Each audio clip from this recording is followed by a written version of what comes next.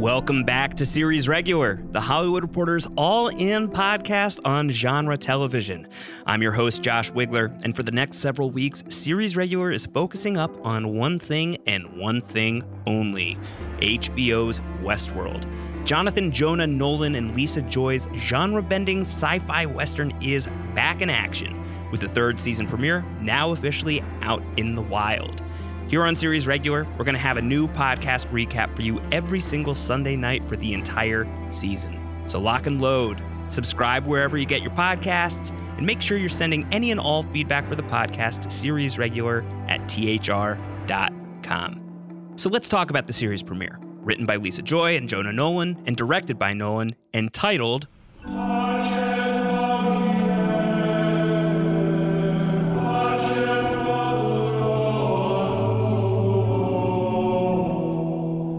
Parce Domine, or Spare Lord, which is not exactly the kind of behavior we're seeing from the current reigning lord of the hosts, Dolores, played by Evan Rachel Wood, free from the confines of Westworld the park, and now out and about in our world. Or our world, a few decades down the line at least. In that regard, the new season of Westworld feels like a little bit of a reboot.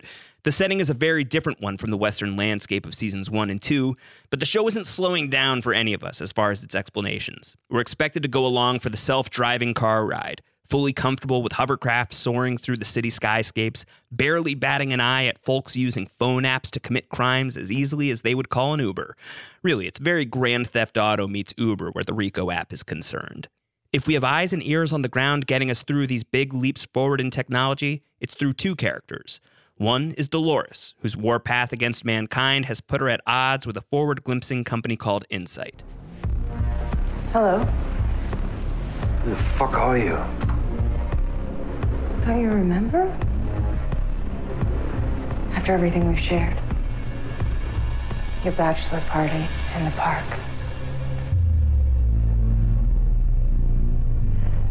You wanted to get some things out of your system before the wedding to your first wife. My condolences, by the way.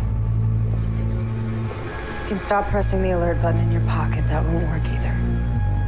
Bit of a tactical mistake, really. You want to be the dominant species, but you built your whole world with things more like me. You're not going to hurt me, are you? I've hurt so many people, I don't want to hurt anyone else. Unless they try to hurt me. Which sadly you will. You see, I know you. There's also Caleb, Aaron Paul's newcomer character, a former soldier who's wrestling with post-traumatic stress from losing a friend in war. Shout out to Kid Cudi, who supplies the voice in Paul's ear throughout the episode. Where's your head at? I don't know. Sometimes it seems like the world looks all right. Like they put a coat of paint on it. But inside, it's rotting to pieces. You have to stay positive, Caleb. Things will work out. Will they?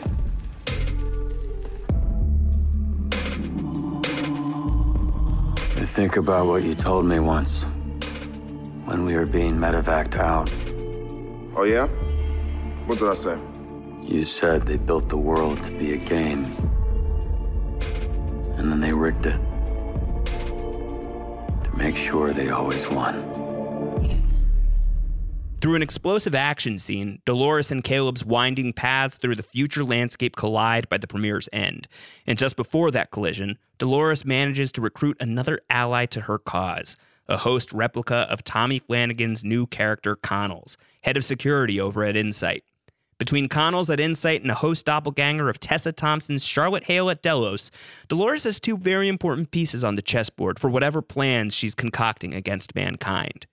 Meanwhile, far away across the world, there's Jeffrey Wright as Bernard, bald and bearded and badly wanted by the world at large.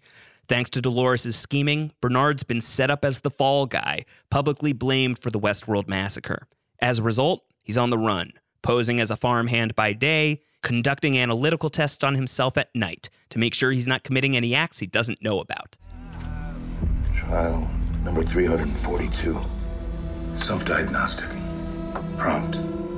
Bernard Lowe. Has anyone other than yourself tampered with or altered your code in the last 24 hours? No. Bernard Lowe is the only person who has accessed my code. Prompt. Have you had any contact with Dolores Abernathy that I'm unaware of? No. Last contact with Dolores Abernathy was 92 days, 7 hours, 5 minutes, 33 seconds ago. Prompt. Would you ever lie to me, Bernard?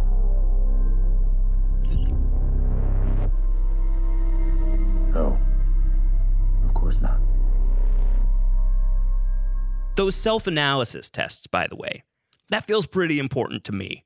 Bernard is using an external tool to put himself in stone-cold robot mode, a pretty significant design flaw from where I'm standing.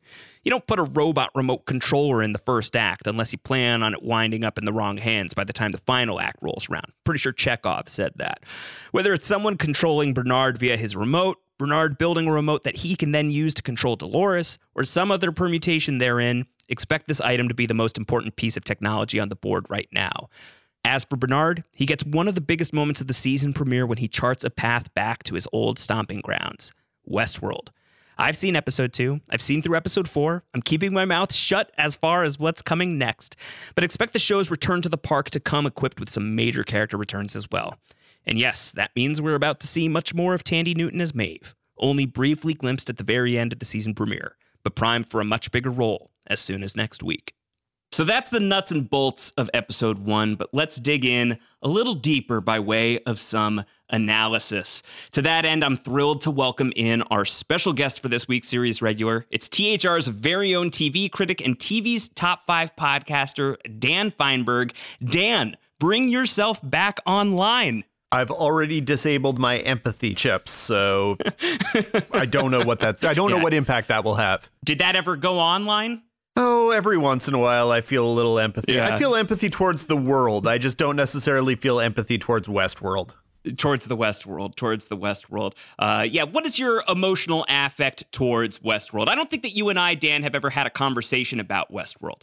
It's just, I don't know. It takes itself so seriously, and the degree to which it attempts to basically make episodes into these long, whispered, allegedly profound statements about identity and last season data mining and stuff like that. It's not as smart as it thinks it is, or maybe it's not as smart as I wish it were, or maybe it's just not as fun to get away with being as heavy as it wants to be. It is such a ponderous show, and it's a show that really should be a good deal more actually entertaining than it is. And yet there are so many elements of it that I love that I'm not going to dismiss the show entirely. But God, I wish the show were better or more entertaining for me. Yeah, I mean, this was an opportunity, I think, with season 3, with the show being gone for, almost 2 years, just a couple months shy of 2 years since we last saw Westworld before this premiere, with the big change in setting, with adding Aaron Paul into the world of Westworld. I think that there was a lot of attention, and we talked about this actually on this past week's TV's Top 5, about how there's a lot of attention on the idea that this is going to be a full reset for Westworld, a jumping on point potentially for new viewers. From that perspective, did it land for you? Like, did it work in that regard? Do you think that this was something that could be new user friendly, or did it feel really mired in a lot of the stuff that you're talking about already? Well, again, to go back to what you said on TV's Top 5 podcast last week, This is a shout out to go listen to the TV's Top 5 podcast, by the way. I definitely don't think that you could be a new viewer tuning in to this. Like, there's no question that whatever degree it's a reset, it is not a full reset. It is not a reset that welcomes people who checked out, say, after the first season, or people who never watched at all, but really like Aaron Paul. People who thought, okay, maybe this is going to become the show that I always hoped it would be, but it wasn't before. I don't think that it's that kind of thing. I think in terms of the reset, it somewhat reset my interest, which I guess is enough. Yeah. It didn't fully reset my interest, but there were enough new elements and clearly laid out plot lines in addition to everything ongoing that I was more interested in the 4 episodes that were sent to critics before the season, of which we're only going to spoil the first, than I was at the end of last season. So how about that as a non-answer answer? No, I think that's fair. And I'd love to dig into that a little deeper and know what were some of the stories, at least in the premiere, that jumped out at you. I think that a lot of attention on Aaron Paul stepping into the ring as Caleb Nichols. I, like you, am sad that it's not Alan Dale in the role of Caleb Nichols here on Westworld. I think it'd be a very different character if we were talking about the OC version of Caleb Nichols in the world of Westworld. Was that one of the things that hooked you in, having these new eyes and ears? And I know that at least Jonah Nolan and Lisa Joy are kind of billing Aaron Paul's character as the first human being that we're really sympathizing with on Westworld. How quickly we forget poor Elsie. Entirely. No, I think it is a true thing that he's the first hint of what the actual world looks and functions like outside of the extremely rich and the extremely robotic. Because basically that's all that we've seen, is we've either seen the hosts, who are robots, or we've seen the rich people who go to Westworld because they have the money, or we've seen executives with Delos who are wealthy, or we've seen the brilliant scientists who are basically kept sequestered in a bunker. But we haven't seen the way that actual human beings who maybe, live paycheck to paycheck, who would never be able to, who don't even probably know that Westworld as a concept exists. I think that those people always interest me in futuristic sci-fi stories like this, because I am never going to be 20 years, 30 years, however far we are in the future. I'm never going to be one of those people who can afford to go to Westworld and spend a weekend there. It also seems like just a horrible place. I would never in a million years want to go there as a vacation. But I think that probably the Aaron Paul character is a version of actual day-to-day humanity that we've never had a hint at before on the show, and I appreciated having that there. How did you think that story and how it's colliding with the Dolores storyline? This sort of, it's not quite a meet cute by the end of the episode. It's a lot of violence that leads up to that. Were you intrigued based on what the show seems to be angling for with Dolores this week, really like sending her into like Terminator with an attitude mode in the cold open, where she's, effectively stalking the one guy, and the fact that she's setting up Tommy Flanagan's character later on in the episode. How did you find the way that worked in terms of the collision between her and Caleb? I found it decent enough because it was clear. And honestly, so much of the time in the first 2 seasons of the show, the lack of narrative clarity, which has been completely and totally intentional, different time frames and all that crap, has been into the perspective of that's how the hosts process reality. They seem to be veering away from that this year. And so this felt linear. I understood exactly what Dolores's goal, not exactly. I understood in broad strokes what Dolores's goals out in the real world are. I understood what Aaron Paul, what Caleb Nichols's concerns and desires in the world were. I think they established very quickly that part of why he was happy to leave the military was because he was tired of the robots and by military by algorithm. So that at least kind of positioned how he fit into the world. And, when he eventually discovers who or what Dolores is, we know kind of what the stakes might be there. So, yeah, I definitely the first episode came closer to being what I want from Westworld, given my interest in what came before. And so I guess I appreciated it, but then, and this is only a slight spoiler, but because it's in my review and other stuff, it gets back to kind of business in episodes 2 and 3, to the stuff that I wasn't as interested in. So for one episode, though, maybe. But I do think that there's one thing to be said about the season, through the 4 that have been released so far that has struck me is I think that there's something that the show seems to be doing differently, and I'm grateful for, is they do seem to be lobbing up questions that then get internally resolved over the course of one episode. Again, not to spoil where we're going in episode 2, but there's a big instance of that where there's a big premise that you can imagine being a season-long mystery that actually is resolved within the course of the episode. And I was very grateful for that. Have you sensed any kind of like shift in the storytelling interests from Nolan and Joy based on both the premiere, but what you've seen beyond it? I would say that there's some of that there's some of what you just said where they actually introduce and resolve or answer things with more expediency than they have in the past. And again, I appreciate that because ongoing mythology arcs, when I'm only loosely interested in the mythology, get exhausting. And so whereas having an actual clear driving core narrative where I can tell you what each of the characters actually maybe wants is very different from the first 2 seasons, where the entire game was that you didn't necessarily know what any particular character was or what they necessarily wanted. And that was both something they were going for and something I found perpetually frustrating. So maybe one could say that Lisa Joy and Jonah Nolan were aiming in the direction to make it both a little bit more bite-sized while still keeping it a foot-long hoagie at its heart. Oh, I love foot-long hoagies. Foot-long hoagie's not actually all that long a hoagie. So maybe making it a little bit more bite-sized while being a 6-foot party hoagie at its heart. There you are. Okay. That's what I want to say. Okay. So I was going to say, like, what you're describing sounds very appetizing and fairly easy to eat. Yes, what I was describing sounded like lunch. What I wanted to describe was something more ambitious.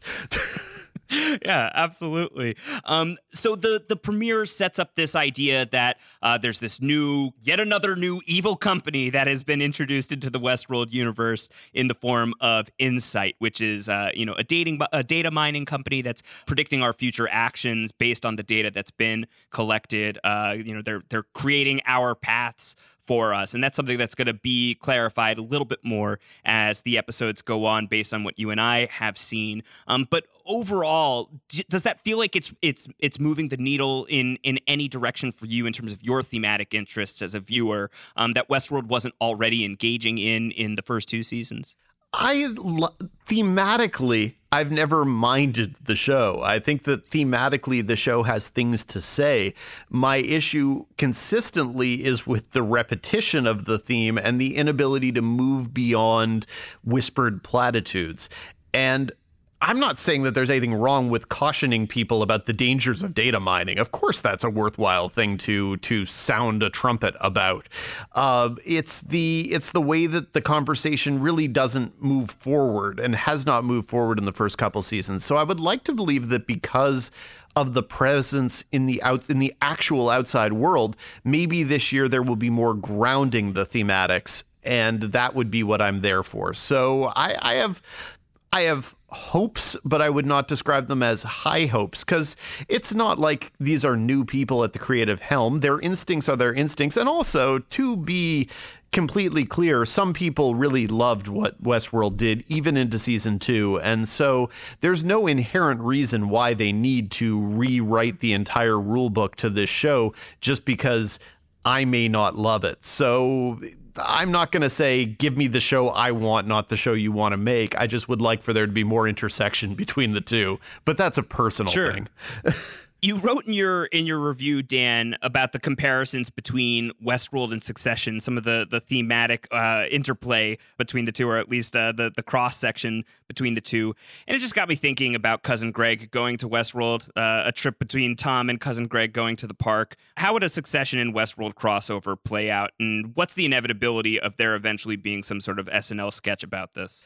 I don't know that SNL is necessarily smart enough to do that, so I'm going to say not likely, unless, of course, maybe, if they were smart enough to get Jeremy Strong to host an episode in May, maybe they could try doing that. That would be good.